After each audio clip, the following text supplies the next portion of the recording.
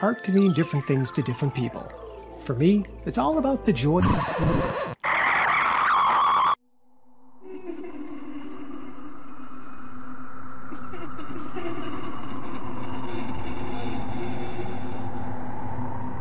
It's time to put away your brushes and paint and explore the unknown. Welcome to ARTalk with John Cole Artist. Well, how was that for an intro? Awesome. Like it. Love it. That was great. Yeah, that actually turned out better than I thought it was going to turn out. Actually, it was pretty cool. That was pretty good. Yeah. So, hey, everybody that's watching live on Facebook and YouTube tonight. I'm John Cole Artist, and today is the 10th of October. I can't believe we're already in October already. And since Halloween is only 21 days away, it's the 31st, right? 3 weeks, yeah. 3 weeks away. I thought it would be a great time to have some paranormal investigators on the show to talk about the art of the paranormal. So tonight, I am so happy to have on Lucinda and Donald Bentley. And some of you folks might know Lucinda. This is her third appearance on the show. So Lucinda, welcome. And Donald, welcome. And I also have Sam and Heather Cox. Welcome to you both as well. Thank you. Thank you. Yeah, I am so excited to have you guys on. I know you guys are former members. This is how we broadcast it out, right? The former members of the Georgia Paranormal Society. And I know you guys have sent me all kinds of cool pictures, and we have a audio to look at. So what I'd like to do tonight is just talk about the paranormal, your experiences, maybe tell some stories. And as we're talking, I'll tell you some of my stories as well and share some of the stuff that I have too. So I think it's going to be a really, really cool podcast tonight. So sit back, folks, and if you have a stuffed animal to cuddle with, maybe you should grab that right now, or maybe a cat, because I think there's a black cat that's actually sitting on the couch behind you. Sushi. Always up in the mix. Yeah. Well, if I could have you guys maybe introduce yourselves a little bit and tell our audience a little more about you. So whichever order you want to go in, I don't think we kind of determined that, but you could pick a pecking order and we'll just start. My name is Heather, and I've been paranormal investigating for probably a good decade almost. And I've been interested in it for more than half my life. I've got to go to a lot of places, experience a lot of things. And my name is Sam. And of course, Doll and Cindy were the original founders of the Georgia Paranormal Society. I've been doing this for about a little over a decade now. And what really got me interested in doing this was I'm a former police detective, and I wanted to prove it was fake. And that's what got me interested in doing this. Awesome. Donald? I'm Donald. Been doing the same with him. I got into it because I just thought it was cool. I was very interested in it. My parents, my mom's side, always kind of talked about stuff. And then me and him got talking about it. And I was also kind of wanting to go, I want to debunk. I love investigating it and trying to figure out why something's doing what it is and proving that it's because of this. This is what you're hearing, and have been proven wrong to myself a lot. So it's been fun for me. Yeah. Next. I'm Lucinda, also known as Cindy. And I remember as a child, I had quite a lot of experiences with ghosts and with, hearing things that were not coming from a human in the room. I thought that was normal, and everybody had that same experience for a long time. And then, of course, I met Donald, I met Sam. When the idea of Georgia Paranormal Society came up, of course, I was 100% in at that point.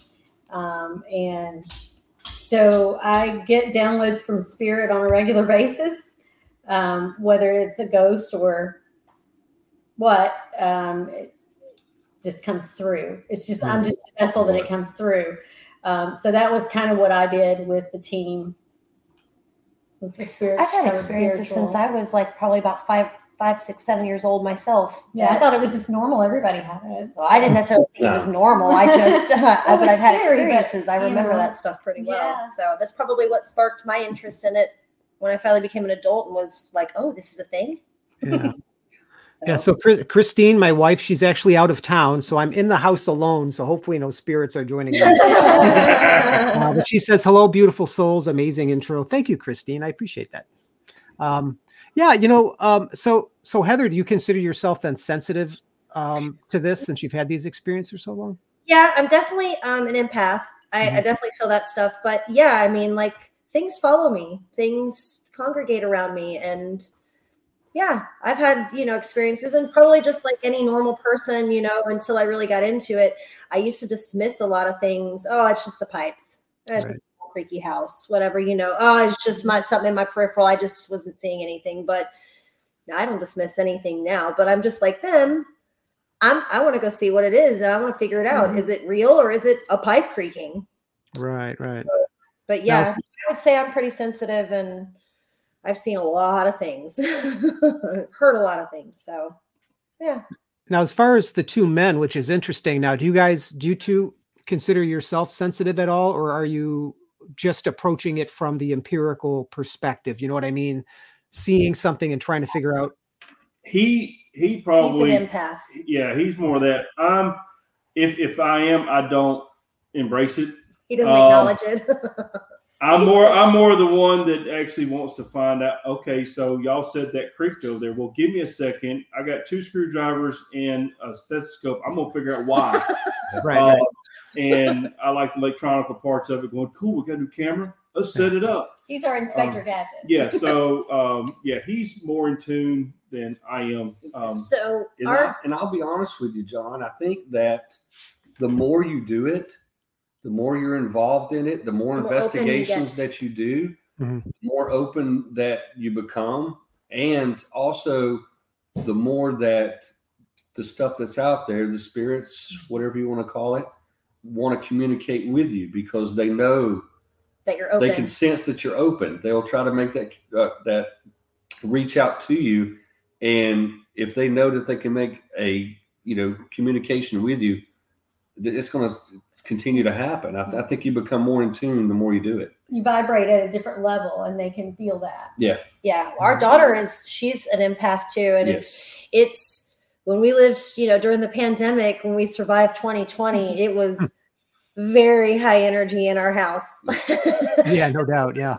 But we had all kinds of experiences at home too. Yeah. Just living there, not investigating. So, you had a really cool experience when we got engaged. Yeah.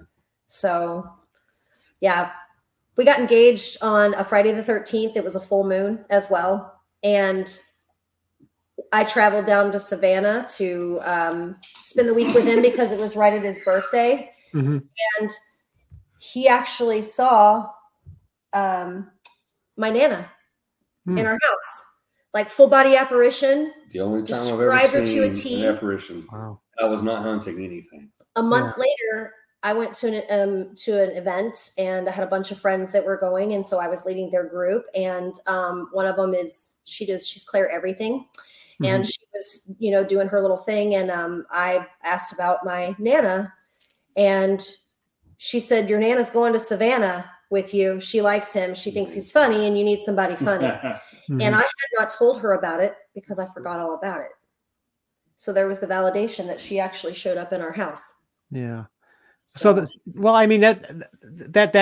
begs this question then, since, so Sam, you saw this apparition of her grandmother. The only time I've ever seen an apparition. Yeah. For that, and this was 2020. No, it was 2019. Or 2019. Yeah. So, at that time I had done so many investigations at so many, locations, mm-hmm. and never seen anything like that. And here I am, I'm sitting on the couch. We're watching Harry Potter on TV. And I just caught it out of the corner of my eye, and I look over, and it's funny because people can tell you what an apparition looks like, but until you actually see it for yourself, it's kind of one of those things that you don't believe. Right. And it's not, for me, it was not that solid figure with, full color that you would think. It was more of a foggy projection, almost really really light in color. There was still color, Right. but it was really, really light. Like you could almost see through it, but it was there and it was looking right at me. And just as quick as just as quick as I looked up and saw it, and a second or two later, it just was gone, just fade away. So that's a great example then of, human spirits here on Earth. Do you think that is what all spirit phenomenon, or all, maybe I shouldn't say spirit phenomena. Do you think that's what all paranormal activity is, are human residuals, or do you think there's more than that? Oh, you're all shaking your head no. Okay. Yeah, there's a lot more than that. Okay. So what do we think then? I mean, well, let me ask you this. What do you think in addition to that are we experiencing? Well, they can answer theirs probably more in depth than me. I'll tell you on my end that I've seen, because I'm the one that doesn't feel a lot of stuff that they do. Right. And what made me a believer through the investigations we did and just watching them do stuff is more of learning of residual energy that's left behind by an act. We had a spot that where Cindy and I lived in Georgia. Down from our house was an old train trestle still being used. And after doing a lot of history for it in that area, which is what I love, is the history. So I did a lot of research in history for it and found out that Sherman, when he did the march to Atlanta, the brigade, whatever you want to call it, that he was actually with, was actually there. And they burned that trestle when they came through. When we did investigation down there, we found stuff. They, heard things, but I gathered more of the residual energy of what was going on there that I actually felt and was hearing. So, but even with like animals and stuff, we've had animals in our house and we love our animals and stuff. And I know if I've seen something or heard a bark or whatever, it is them. It's not, but I don't think it's them. It's their energy that was left behind in the house. So that's, like, to me, that's what I've learned and became a believer on. I personally, I don't know if I've really ever seen, true paranormal. Probably have and just ignored it. Yeah, dismissed it like we've been because I would probably run or whatever. So you would have ran. Yeah, I think residual, in my opinion, and all the investigations I've done, residual is probably the most common. You do have a lot. There are a lot of like intelligent spirits out there that you can communicate with back and forth, but like when you hear a lot of stories about this lady, you always see her and she just walks down this hall and walks through the wall. Well, that's probably just a memory. It's probably an imprint because it's something she did so much, or it was a place that she really liked to be at, or it was a traumatic place, and that's just the strongest memory that she had. Energy imprint. Yeah, an energy imprint. So like a bump in the road in a sonar scan or something. You can see that, there's something happened there. Right. And I've never seen an apparition per se, but I've seen shadow people for sure. I've seen full on arms and legs, seen it. And that was pretty cool. In a dark room, how do you see a shadow? Right. Yeah. I believe everything has energy, like, we always talk about, and anything that has an energy to itself that's living can leave that behind. And you can somehow, like when you're doing investigations more than I did, but in whatever investigations people are doing, might be seeing the energy from whatever it is that's out there. And your energy that you bring to the situation as well, the energy of the people who are inhabiting, the human beings that are inhabiting that space can have an effect on the energy that's left behind. It's kind of like the cop days with like trace evidence. There's always a transference of stuff. So energy. Yeah. And sort of just playing off of what all of them have said, I think that energy can take any form, whether it is, looks like a ball of energy, whether it is a full-on apparition, whether it is a mist, I don't have an explanation as to why it takes on those different forms. I don't think that they always, like they're saying that they have to be human. Obviously, it had to be. You want to say it would have to be something that was some type of living being, but that's not necessarily true either. It could be something that unfortunately, I think that's overblown, which is the demonic stuff. I don't think that there's really as much as that as people like to play it out on TV. But definitely that's got to be there. You can't have good without evil. Yeah, but that we all have some version of not okay. Yes. And so, and I've been to a few places where I'm like, ooh, I don't know about the energy that's in this place. Yeah. And then people's impressions in general, just our normal impression in general, someone of a Christian faith is probably immediately going to go to a demon. Yes. A demon. Yes. Yeah. If someone is of more spiritual, they may go to Native American, that there were Indians there was some kind of a conflict, not necessarily a version of a human being.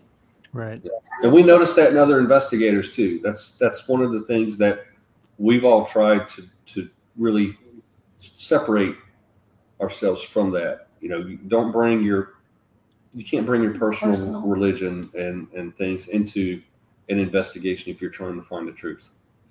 Yeah. I agree with that, because that was going to be a question, but Lucinda, you kind of answered that for me, so thank you. And that was, what do you think, your religious affiliations, how do you think that affects your environment? Oh, yeah. And I would agree that I believe that it does, because you're right. You hear the word demonic entities, and I think most of, if not all of the ghost shows on television do tend to use that. Yeah, some more particular than others. Yeah, but that whole term really it's a Christian thing. If you're not Christian, then how can it be that, right? At least in that form. But I would agree with Sam that, good and evil, and even that I think can be open to interpretation as well. Yes, right?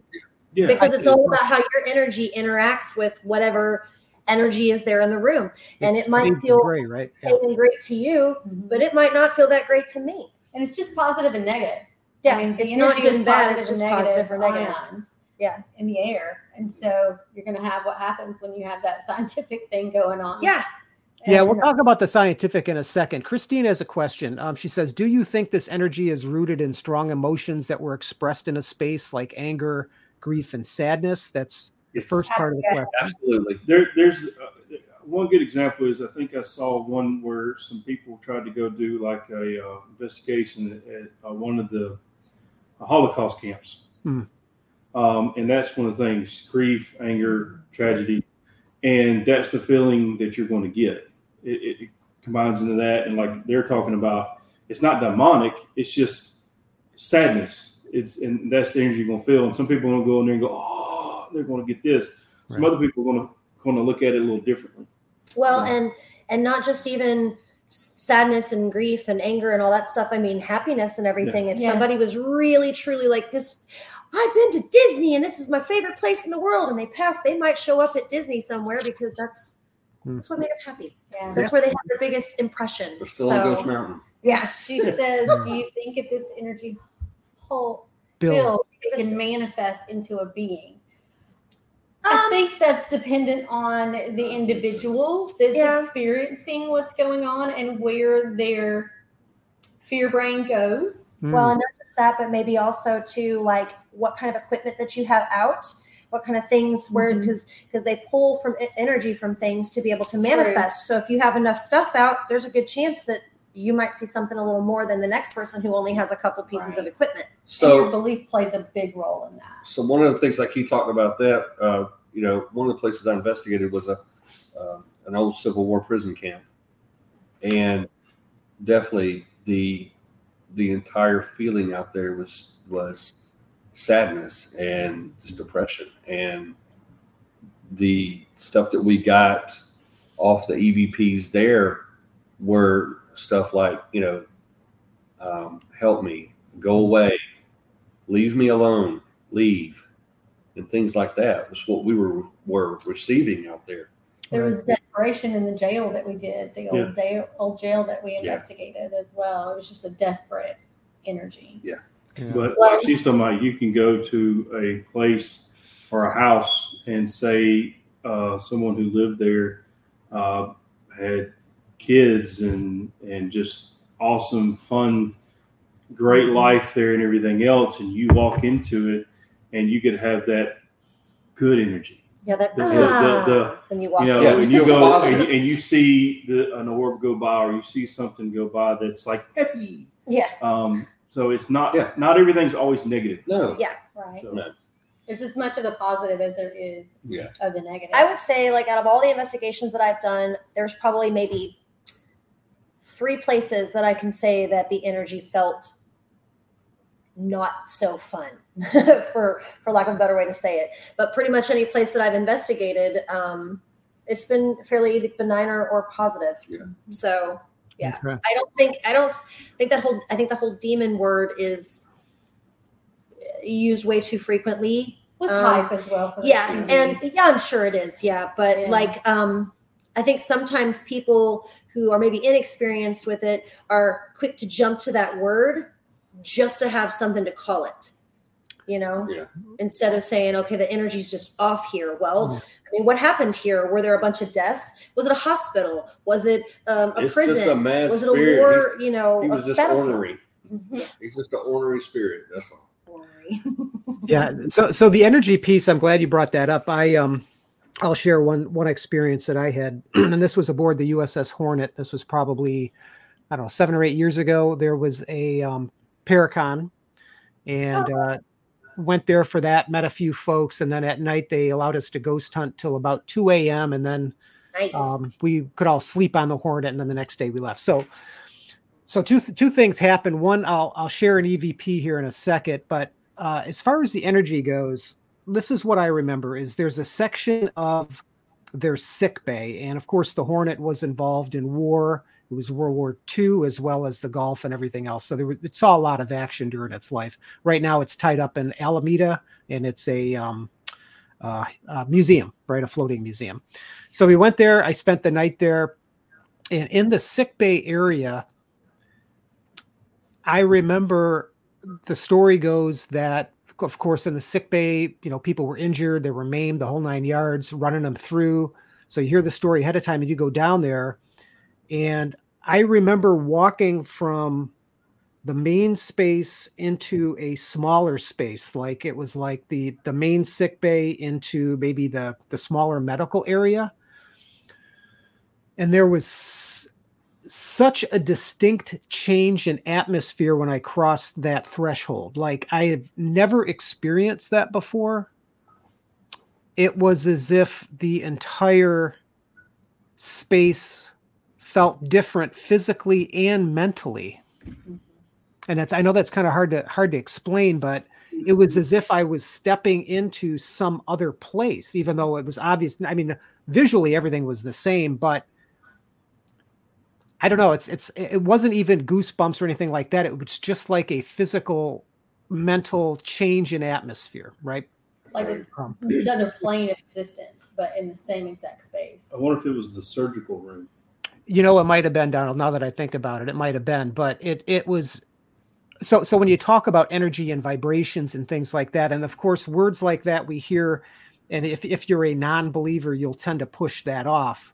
Ha ha ha, blah blah blah. That doesn't make any sense. There's no such thing, except when you're in with a group of people at some social event, and all of a sudden you're drawn to somebody. Well, why are you drawn to that person? There's a certain vibration, a certain energy that goes on. So if it can happen there, it can lend itself to other disciplines like paranormal investigation. Absolutely. But then and I'll share this EVP with you from the Hornet, and I've got it queued up here. So where this took place was in that sick bay area, and there's 2 voices. There's myself, and then there's this person I was with, and it was only the 2 of us in there. And in between, you hear a high-pitched, and Donald and I were talking about this earlier, where a lot of EVPs, if you slow them down, you can actually hear what they are. So I'm going to play this clip, and hopefully it comes through okay. So here we go. I guess you didn't hear the first part. I must have clipped that off. But the word that came through with that was tragedy. Oh yeah. Yeah. Yeah. Absolutely. Yeah, I did not include the other part of it, but that word was caught in between me say something and this other person saying something, and it was right in the middle, and it was high pitched, and it wasn't until I slowed it way down, and come to find out that was an area where I guess a person had been heavily burned and passed away in that particular area. So that was really interesting. So those two things combined really added, another level of belief to the paranormal. And I would say to listeners or those folks that are watching, when it comes to this type of calling, right, is if you really want to understand more about the conversation that we're having, or even some of the shows, even though they're overly dramatized. Okay. And I think we all can agree that any paranormal investigation isn't necessarily walking in through the front door and getting all this activity. It's like fishing. No. Sometimes you get stuff, sometimes you don't. We've sitting for hours. Oh yeah, hours I've been before and sat and been over, almost bored to tears because nothing was happening. Exactly. Yeah, going over recordings and video going, there's nothing here. Yeah. Right. But for those folks that really are interested in this, is you really need to experience it, experience those long periods of, and as a matter of fact, you could go all night and leave and say, well, I got nothing, and then go home and review evidence and find out that you have electronic voice phenomena. Which is most of the time what happens. Yeah. That's exactly Yeah. most of the time. That's probably my favorite piece of equipment. I mean, I like all the fun, fancy, like REM pods and things like that. But you can ask him when we would do events together and stuff. I headphones, noise canceling headphones, mic boost on my recorder. That was my favorite thing. I like to sit and listen live, and I like the audio for sure. So let's talk about equipment. So what do you guys, you guys have a favorite piece of equipment that you use, or do you like? Other than the recorder, I'm the cameras. I love cameras. Okay. So I use these and this equipment. I don't really have a piece of equipment that's a favorite. Good for you. I have absolutely enjoyed the equipment. oh my gosh, we have a collection like nobody's business. Mm-hmm. And so, some of it to me is probably a lot more valid than others. I think if the audio recorder, like Heather's saying, is a must. You got to have that. Right. Like Dawn said, camera. You got to have a camera. You can use your phone for the camera, especially as fancy as the cameras get nowadays. Yes. Oh my gosh, you can take some really cool pictures. But we would use full spectrum cameras, night vision cameras. Mm-hmm. The REM box. Anything what I took. electronic meter stuff. But really, it's all kind of fun. I think it's interesting too, the SLS Connect camera. I've got a couple of those. Yeah. Which is based off of, the Xbox Connect video game system. And it's fun. A lot of people don't understand the concept of that. And basically that the Xbox, some of the games, the piece is set up on your, underneath your TV, and it's to mimic your hand movements and everything, so that it portrays back to the screen and you're playing the game like that. So by using one of those and hooking it just straight up to a monitor, and then being able to point that thing around and pick up on stick figures as you see on the monitor, right. I find it interesting, especially when they're moving, because you can clearly see with your own eyes that there's nothing there moving. Mm-hmm. And yet it's picking something up. It's picking something up. Now, is it every time? Is that legit? No, I don't think so. Sometimes it'll pick up. Yeah, sometimes it'll pick up on something, and it's stationary. It's not moving or doing anything. But when you pick up on the stick figure and, it shows it walking away or throwing a hand up or waving or doing something weird, and you're sitting there going, I didn't see that. So is that a definite spirit there or something? I don't know. But I do think that piece of equipment is really interesting, and I enjoy still investigating with that. I'd say in addition to like the audio, I kind of like some of these combo pieces, like the Eddy, because it's got like the geo, the thing that, you know, measures vibration. Yes, and it's got like a temperature gauge on it. It's got a K2 on it. I like the Mel meter because it's the same thing. It's got like more than one piece in it, and it's something you can just set across the room or in the center of the room, and you can walk around and do your thing, and it will measure different pieces. It just kind of, and for me, if I'm listening and I hear something or whatever, sometimes that, you know, it will make the other piece of equipment go off, and then it's almost like a validation. It just kind of coincides. Yeah, I think using this stuff to validate each other is probably one of the smartest things.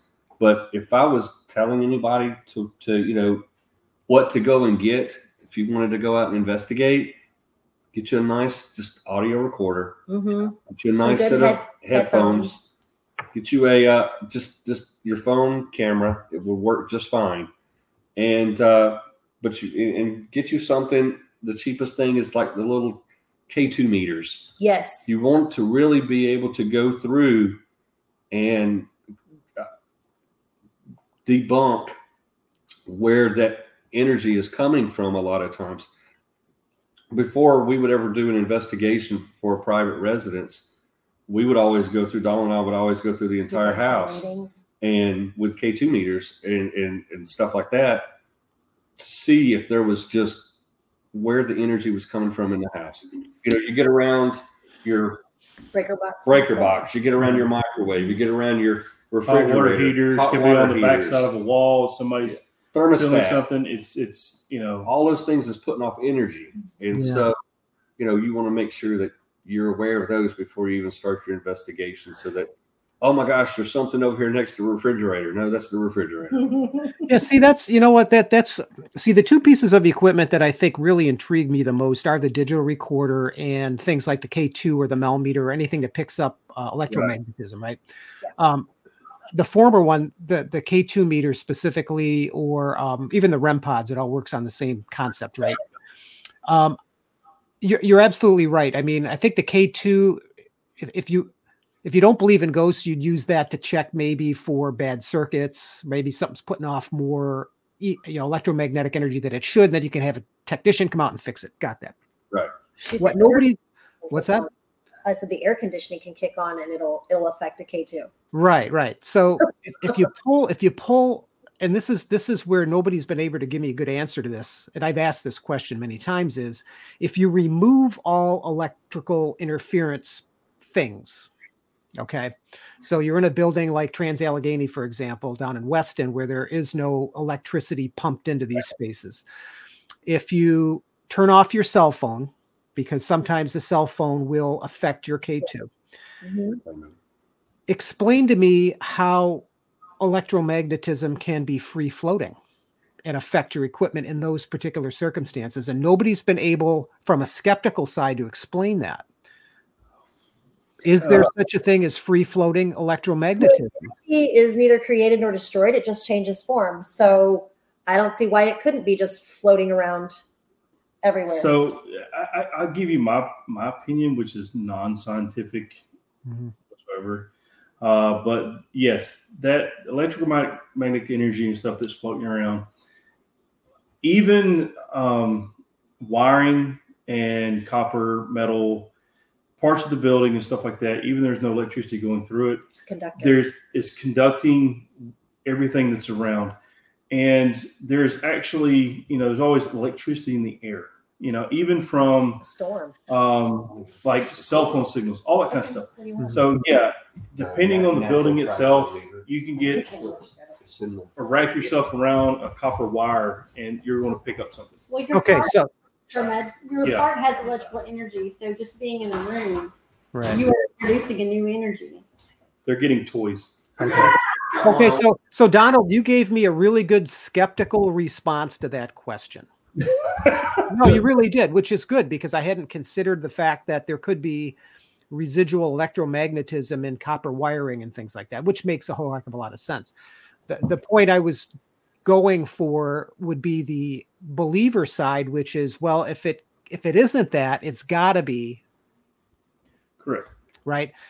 So I'm really glad that you said that, because You didn't answer my question, and now you made it even more confusing for me. So thank you. Because that makes sense. So now I'll finish that off before he tells you about this and gets his opinion. The other thing I actually feel about that is we've been to places where all electricity is turned off. There's nothing there, and you'd pick up something. And even though I'm a skeptic that I can go, all right, well, what about this over here? And and I used to do microwave radios and stuff with cell towers and understand the signals and things. There's sometimes that even me trying to do what I just did, if you're looking at it and you're getting the readings, there's nothing's going to explain that. There's something there. Right. So yeah, you turn everything off, you're getting something, and sometimes you just can't explain it. Right. Why it's called paranormal. Yeah. That's right. So John, I just want to show you this. If you can see this here, I'm going to hold it up closer to the camera. There you go. So this is probably my favorite piece of equipment. It's the tri-field natural EM meter, folks. A natural one. Now they make a tri-field meter. This is a tri-field natural. Mm-hmm. And so this one is specifically designed so that it's not picking up your refrigerator, your microwave, and things like that. And so this is a really interesting piece of equipment. It's a little old. I don't think they make this thing anymore. You have to probably find it on a secondary market or something. Right. But I really enjoyed setting that thing up in a room and watching it because it's not going to pick up on me. So that's one of the cool things about it. Right. But I would recommend if that's something you found or came across, try this thing out. It's pretty interesting. Right. Because it's not made for ghost hunting. This is not made for that stuff. This is yeah. When people first went down this road, I mean, if you go back in history, it's they use tools that were never meant for this. Right. Exactly. Which was the second part of the digital recorder slant EMF detector thing. And I guess this question is more aimed towards Donald, since you're the skeptical one. Maybe you can help explain this, an alternate explanation. In the old days, right, when you go back to 40s and the 50s, when they did a lot of ghost investigation, Ed and Larry and Warren, for example, or Hans Holzer, those type peoples, they would use reel-to-reel magnetic tape. Yeah. Okay.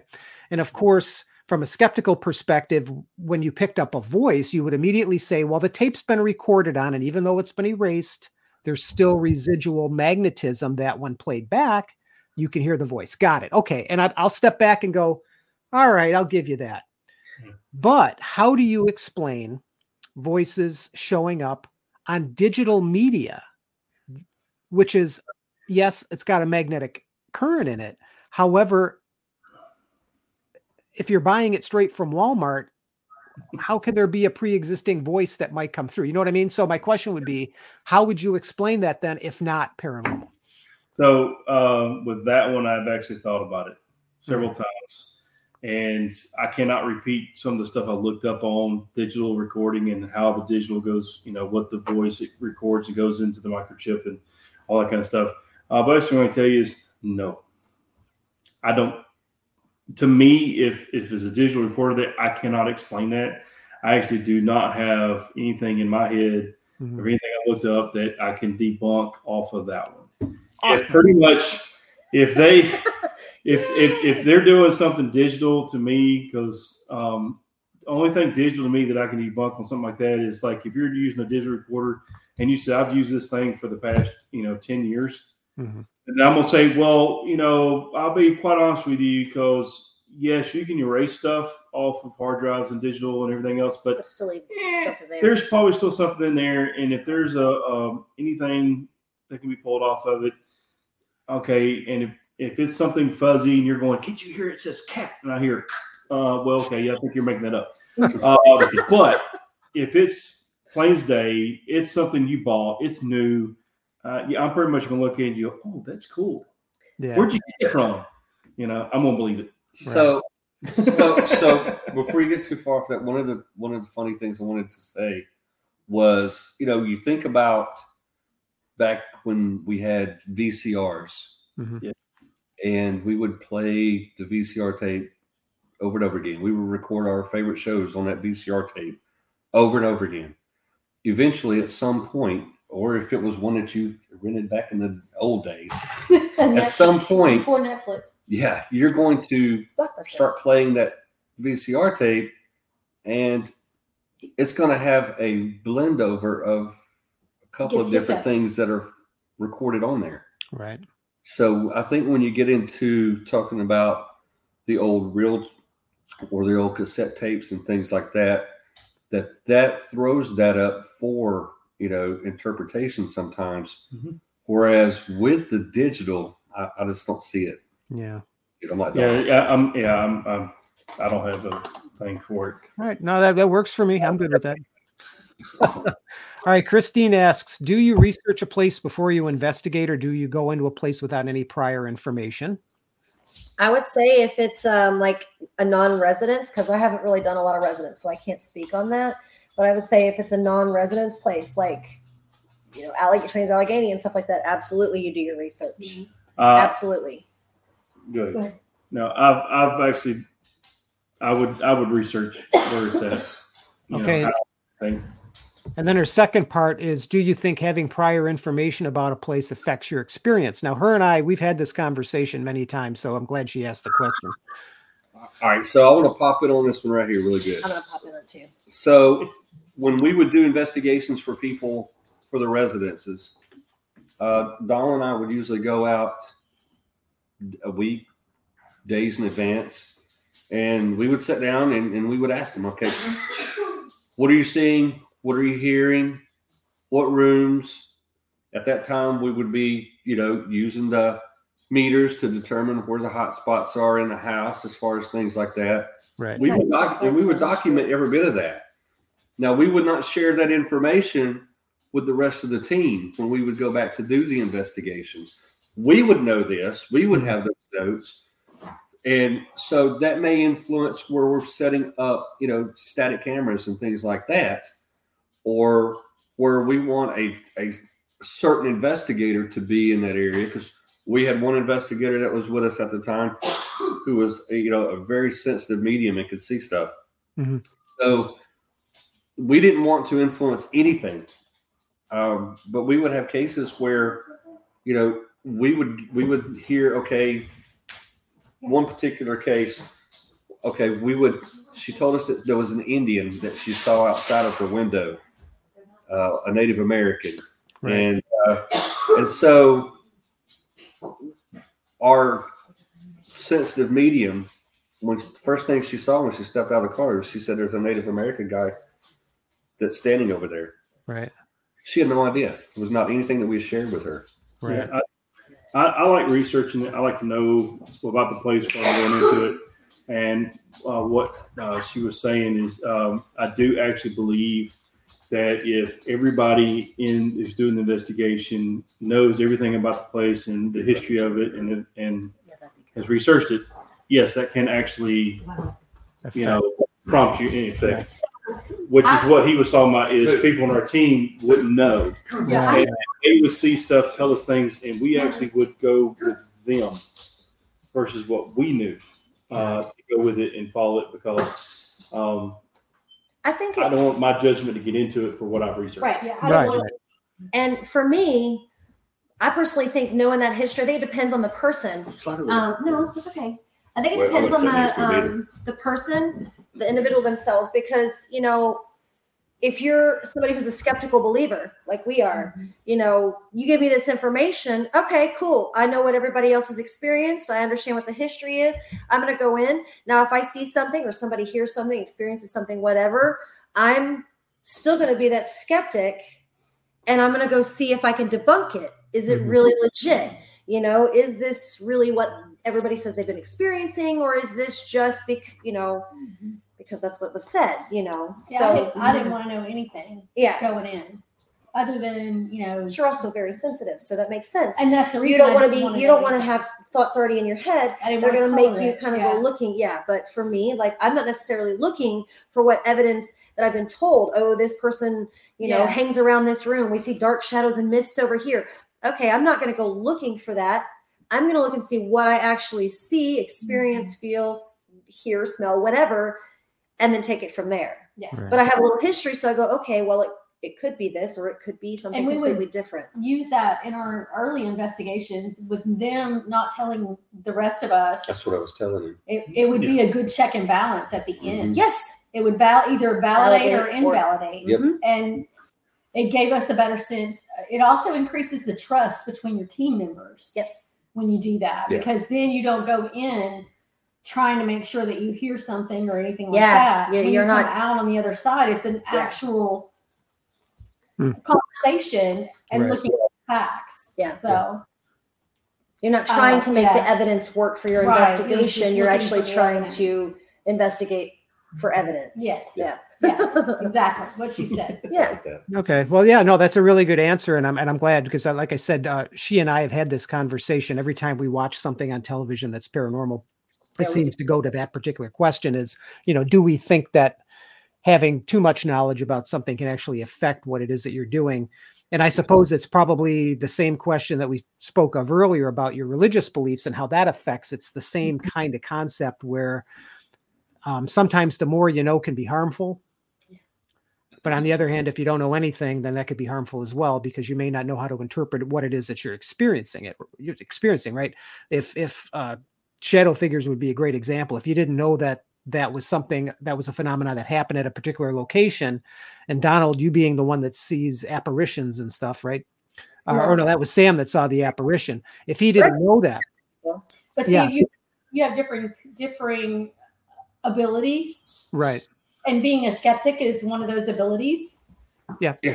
So everybody on the team has a role that they share, so that whether we experience the same thing or not, we trust those roles that everybody plays. And that's what makes a good team, is to have a lot of different roles that people can fulfill so that you have a more rounded experience. So how do you guys feel about solo investigations then? I mean, would any of you see yourself just going out and doing it? No. You gotta have the buddy system, and it's not even about like being scared or anything. It's about safety. Yeah. Like if you go investigate, you're like, oh, look at this dilapidated house over here. I bet it's haunted. Let's go check it out. If you go in by yourself and you fall through a hole and you're stuck, you break your leg or something stupid, you're stuck. Don't go swimming. You're stuck. I mean, it's the same concept. But if you've got somebody there with you, you've at least got somebody who can call 911 or transport you to where you need to go, or just come and check on you and pull you up out of the hole. Or the property owner drives by and they've got a shotgun. I mean, you have to have a buddy system somewhere. But you have to, you have to accountability. You can't do by yourself. And like some of these shows that have people that are by themselves, okay, if that's really what you want to do, but if you go and you separate and like your walkies don't even reach each other, something detrimental could happen. And if you're staying there till whatever time in the morning till you decide to, okay, sun's up, it's time to break down, that person might have been bleeding out if they got hurt. Not to mention trapped in a jail cell or something. I am a scaredy cat. I'm afraid of the dark. I won't lie. Pitch black. I want someone there with me. Me too. And something none of them have mentioned yet is, what if the environment, whatever's there, affects you? Yeah. What if that's something that you're sensitive to the point where it physically affects you and causes harm. A panic attack, an anxiety attack. We're talking a real. You get rageful for some reason. Yeah, you get nauseous. Any of those things. Any type of you were talking about possible possessions at that point. I mean, you never know. If you go and past, even all that, what I look at also is if you're doing a solo investigation, even if you're like going to like a hotel and each person goes to a room somewhere, to me, one person going and doing an investigation in one spot, you don't have the, it's individualized. So if you have more than one person and something happens, and then you have a validation that two people have seen this. The same thing with equipment. If you have one piece of equipment and you only have one piece of data, if you have 5 pieces of equipment that something happens. You have 5 pieces of data. Yeah. So investigations with at least 2 people in a area, you have a validation of more information and data on that particular instance than you do one person going, I heard it. Right. And even when we would do our a lot of our residential investigations for people, if it was just one of us that was in a room or something, though, we still had the static cameras that were set up. And so Donald was usually watching the cameras, and he could actually radio in or come and get us if something was wrong, if he saw something was not going right. Yeah, I was listening to audio through the camera, looking at the camera to where, and that's where the other part about it is if she was in a room and she was talking and she was getting stuff off of whatever equipment she was doing, I'm also watching things as a validator going, I can see that coming across. Right. And then I also might be able to see something that she can't if I'm using a multi-spectrum camera, looking at the room or night vision or whatever it is. Yeah. So this still, you're doing a 2-person investigation in an area, even if it's not physically there. The minimum. Yeah. Minimum.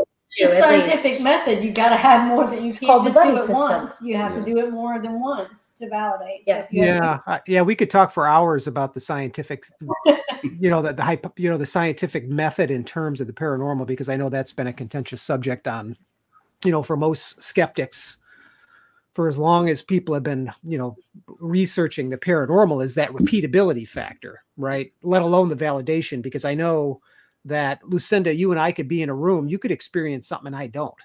Absolutely. So there really isn't any validation at that point, right? So we're so individually made up that there's no way that, based on our past traumas, based on our healing level, where we are in our life, all of those things make such a huge difference in how we perceive the world around us. Oh, exactly. Yeah. Perceive the emotions that we get if we're, if we receive emotions from rooms or situations or things like that. And then maybe the spirit doesn't like men. Maybe it doesn't like women. Mm-hmm. Maybe it'll communicate with someone else, in there. Maybe it feels your more energy. Comfortable with somebody and it else feels, than one person. Yeah, it feels your energy and feels more comfortable with your energy as opposed to someone else's energy. Like I get a lot of kids that gravitate towards me. I think that's a big thing, Yeah. Interesting. Cool. All right. Now you guys had sent some pictures, and believe it or not, we're already at 52 minutes into this thing, which is amazing. I've got all these other questions that are floating around, but I do want to get to some of the pictures.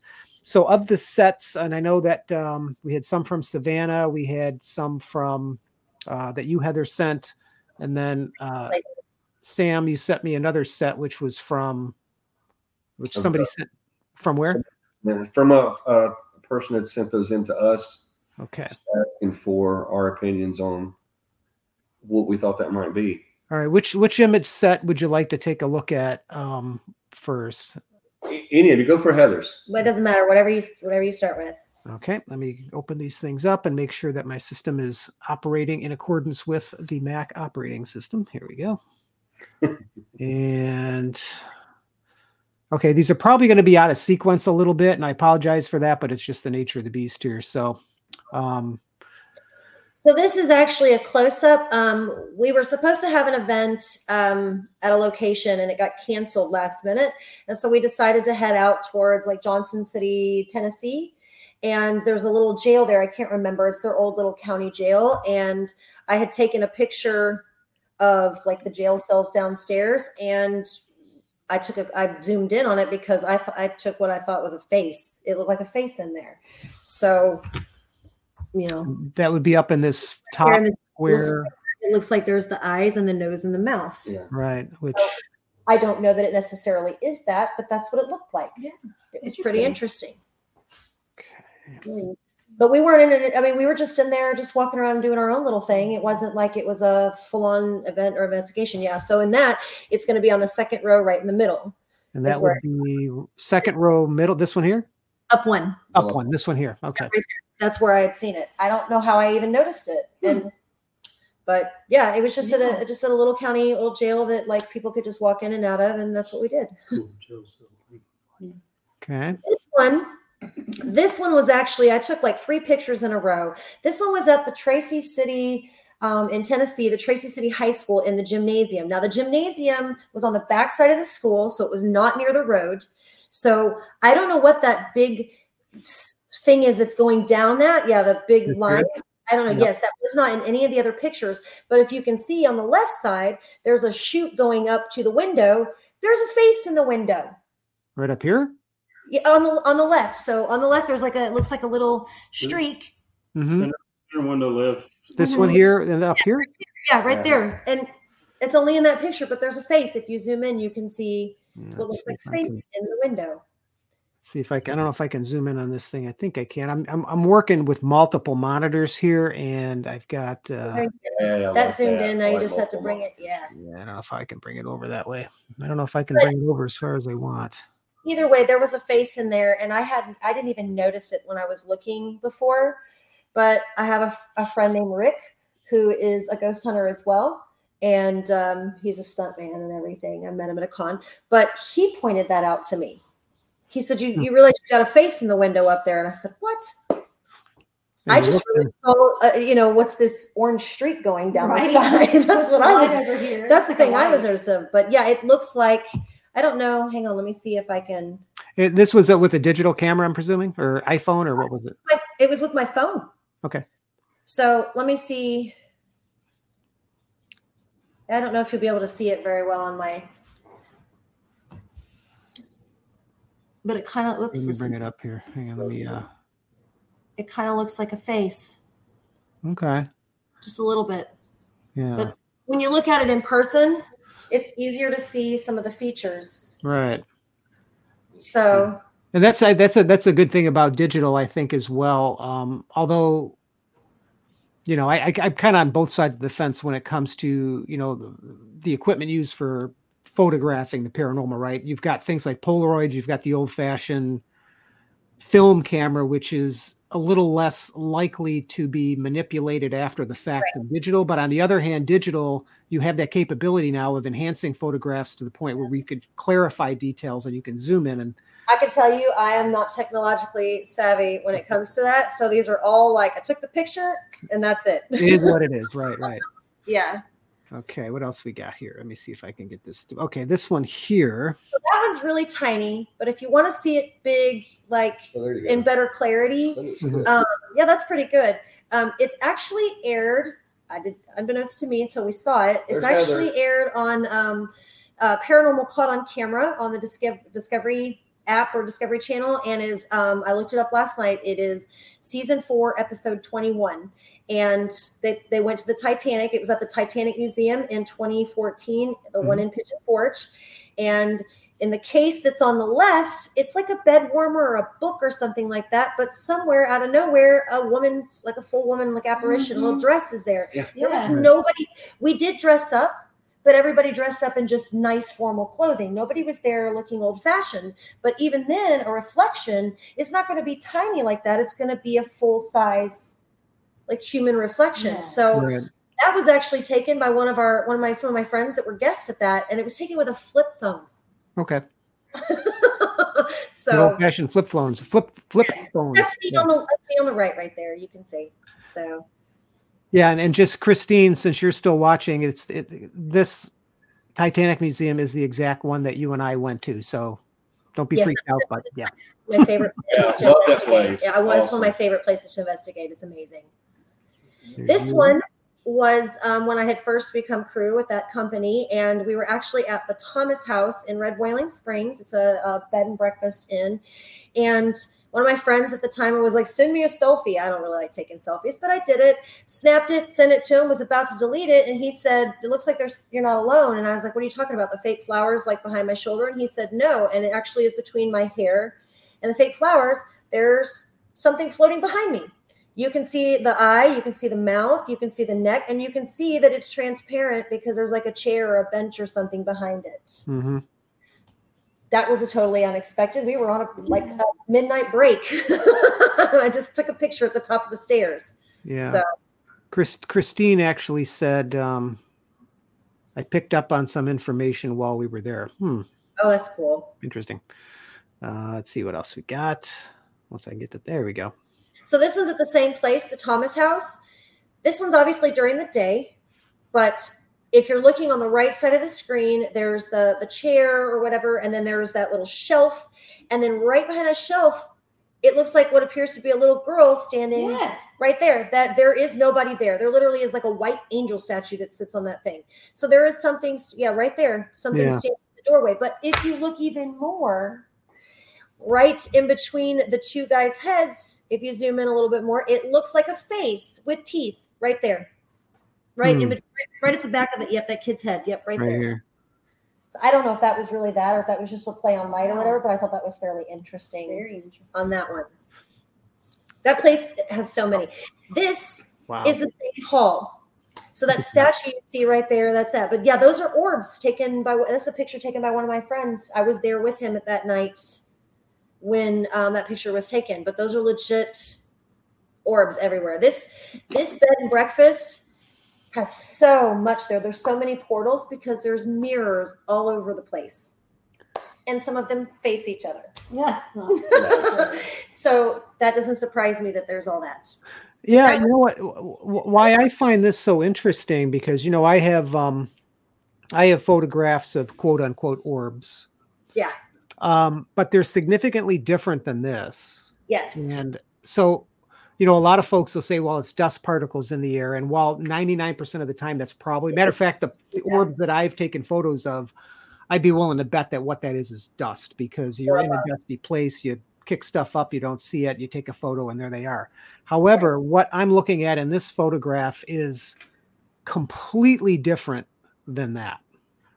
It's absolutely amazing, isn't it? Yeah, it almost looks as if they're self-illuminated. Yes.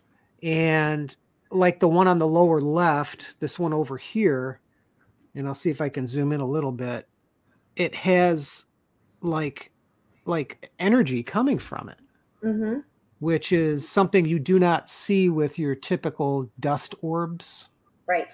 So that's an amazing shot right there, I think. Yes, I concur. Yeah. Now this one, same place, but a different hallway, and it's a ghost cat. Oh, is that what that is at the bottom? Yep, you can see the eyes, and you can kind of see the body and see the tail. It's a little ghost cat right in front of the table. That's cute. And that is actually, like I've been told many times, I've never experienced it other than this picture. There have been guests that have been to that place and their kids are like, oh, hey, kitty. And then the cat disappears and they're like, Mommy, where'd the kitty go? And there is no cat. They don't have pets at this place. They don't have pets. They don't have any pets. None. Oh. So it's pretty interesting. I think that was the last shot. Yeah, I think that was the last on mine. Okay. Yeah, we're at an hour, so I'll probably end up holding the other set of photos for the next time that you're on. Absolutely. But I do have a question. Christina Blue, she asks a good question here as well. Have you ever experienced emotions of extreme love when interacting with these entities? Yes. You have? Yes. That little boy I told you that followed me around the Titanic, like I really felt like that, he missed his mommy and he was following me and it just felt very comforting and warming. And he actually came down to that room where that picture was taken and stood next to me. And I felt him, I felt like the chills and my dress move. And I made my other crew member, I said, is my dress moving? She said, absolutely not. But I felt very like warm and fuzzy. Yeah. Awesome. So it's not all this negative stuff that you see on television. And again, I hate to keep going back to that, but like we were saying, they over dramatize everything. We had Dawn and I we were in one of the rooms and at someone's house, and the reports were that they had seen a little girl spirit throughout the house. And so I was sitting on the couch in the room and I said, if there's a little girl in here, would you come over here and sit on the couch with me? And I've actually got this EVP I can send to you. And we play it back, and it's clear as day. You can hear the child in a little girl's voice say no, and then say, Mommy. Wow. And when you hear that, you can't help but get emotional about it, Right. Thinking about that child spirit and is it stuck there? And what can you do for it? Yeah. So, Well, yeah, this has been just as I thought. It exceeded my expectations. Good. And but I want to thank you, Heather, Sam, Donald, and Lucinda, for spending this hour with me and with all our listeners and those folks that'll watch and listen as time moves on. Because remember, the internet's forever.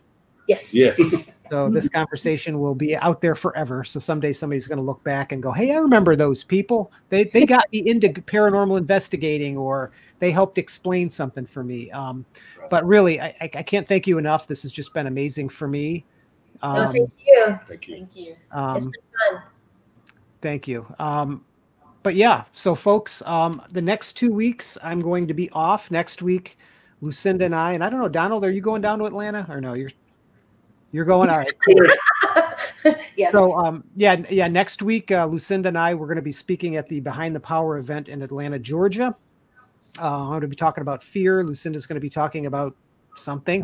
Paranormal investigation would be awesome, but I don't think that's the case.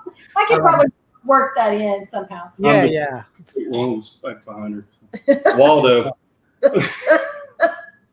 But we're going to be down in Atlanta, so there won't be a broadcast next week. And the following week, I think, is that's the 24th of October. I'm not sure whether or not I'm going to broadcast on that date yet, but if I do, you guys will be the first to know. So anyway, thank you again.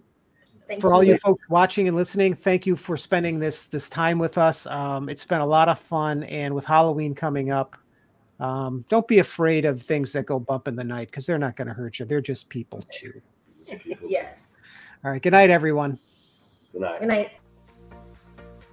Thank you so very much for joining me on the Art Talk podcast, where it's my goal to bring artists together to talk about their craft. If you'd like to join me for a conversation, please reach out via email at johncoleartist@gmail.com or by visiting my website at johnrobertcole.com. So until next time, keep crafting, painting, and inspiring others with your creativity. You make more of an impact than you know. See ya.